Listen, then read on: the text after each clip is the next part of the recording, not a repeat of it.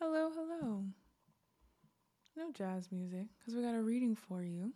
Welcome to the back door of Threadings, which is, business in the front, party in the back. And by party, I mean it's sad girl hours. New Threadings is the newsletter and podcast where I, your host, Ismatu, discuss the things that keep and collect me, that stitch me together in this world like a quilt. Unambiguously, one of those things is grief. I write about grief all the time because I be grieving. It's a lot of death in this life, and that's beautiful and tragic, and many other cliched things in between. And I am sitting on mountains of writing that I did in college because I was a creative writing major, for fun, in journals, and some of that stuff I want to make a part of my public canon, but I don't necessarily want it to be for the big bad internet. Like it's not it's not everybody. It's the close friends version. So if you're here and you're listening to me mildly overshare on the internet as someone who is a card carrying mildly overshares in creative writing courses, everybody's just gonna enjoy our piece. We're gonna mind our business. We're gonna say thank you for the art. We're gonna keep it moving. But anyways, this is a piece that I wrote in June of 2018, and it was for an incomplete.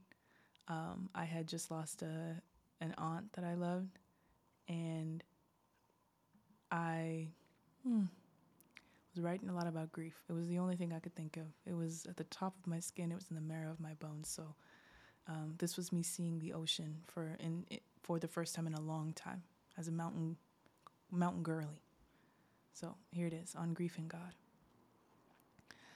The sea that greets me took his sweet time getting there. 4.54 billions of years ago, enough matter wound itself together to give life to the possibility of life. And she, life, waited 500 million more years for the ocean. The whole earth waited and swelled. And then there he was, bright as the day is long. And now the sea waits and swells for the love of everyone he's fathered. Pacific today is sleepy and glittering and looking at me. Looking at me, in this case, means the kind of indirect gaze you make at someone when you don't want them to know that they see you, but they so desperately want to be seen by you. It's a warm day with a persistent sun and a beautiful horizon and a handful of people, and somehow he manages to have eyes for everyone. I decided it's too early to get enveloped just yet, so I set down my towel and I lounge. I open my book. I take out my pizza. My clothes are stripped and at my feet so that I can feel as much of the light and the wind and the sand as possible.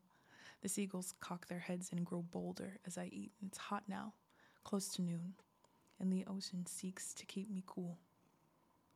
I don't know how long it is that I sleep and wipe the sand off my face and sleep again, but eventually I get up and I make my way out to see him. And he's so cool today. Carrying with him all the things he's let have a home in him, like something precious is bound to his back. Coming in for an embrace with Pacific is not a toes first situation. I walk out while he inhales, and when he comes forth, he sweeps around my knees. He's just like my first love in the dead of sleep, rolling over me all at once and folding me into his exhale. I'm wrapped up in 4 billion years worth of a moment. Myself, on an inhale. Hello, sea. He, pulsing. Hello, Ismatu, hello, Ismatu, hello, Ismatu. He leaps over me with waves and tags me with seaweed, nestling every bit of himself that he can in my hair and the cracks in my skin. When you're hit by a wave, you remember why people sing of the ocean when they worship God. Grace hits you like this, all at once, slaps your indifference and reluctance with salted love, preserved love.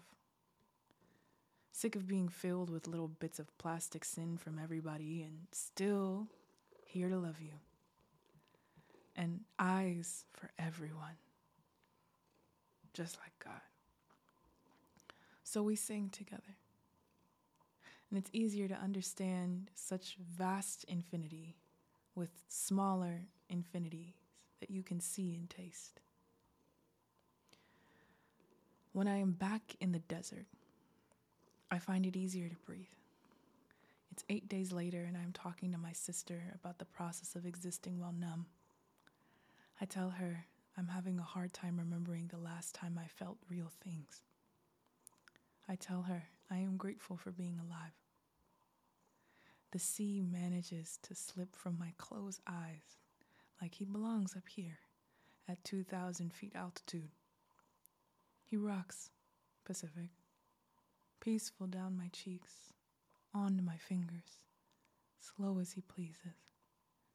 Hello, Ismatu. Hello, Ismatu. Hello, Ismatu. The sea that greets me takes his good, sweet time getting there. By some miracle, nearly 20 years ago, enough matter curled itself into a fist to give life inside this chest cavity, a fighting chance. She waited and waited and waits for the ocean. And if her beating heart, is swollen enough, sometimes the ocean even appears, bright like fireflies, temporary, fitting in the palm of my hand. He lingers like them too, floating down from tired eyes, in no hurry, just as salty as ever. A preserved kind of love. Pacific takes time. He takes his time.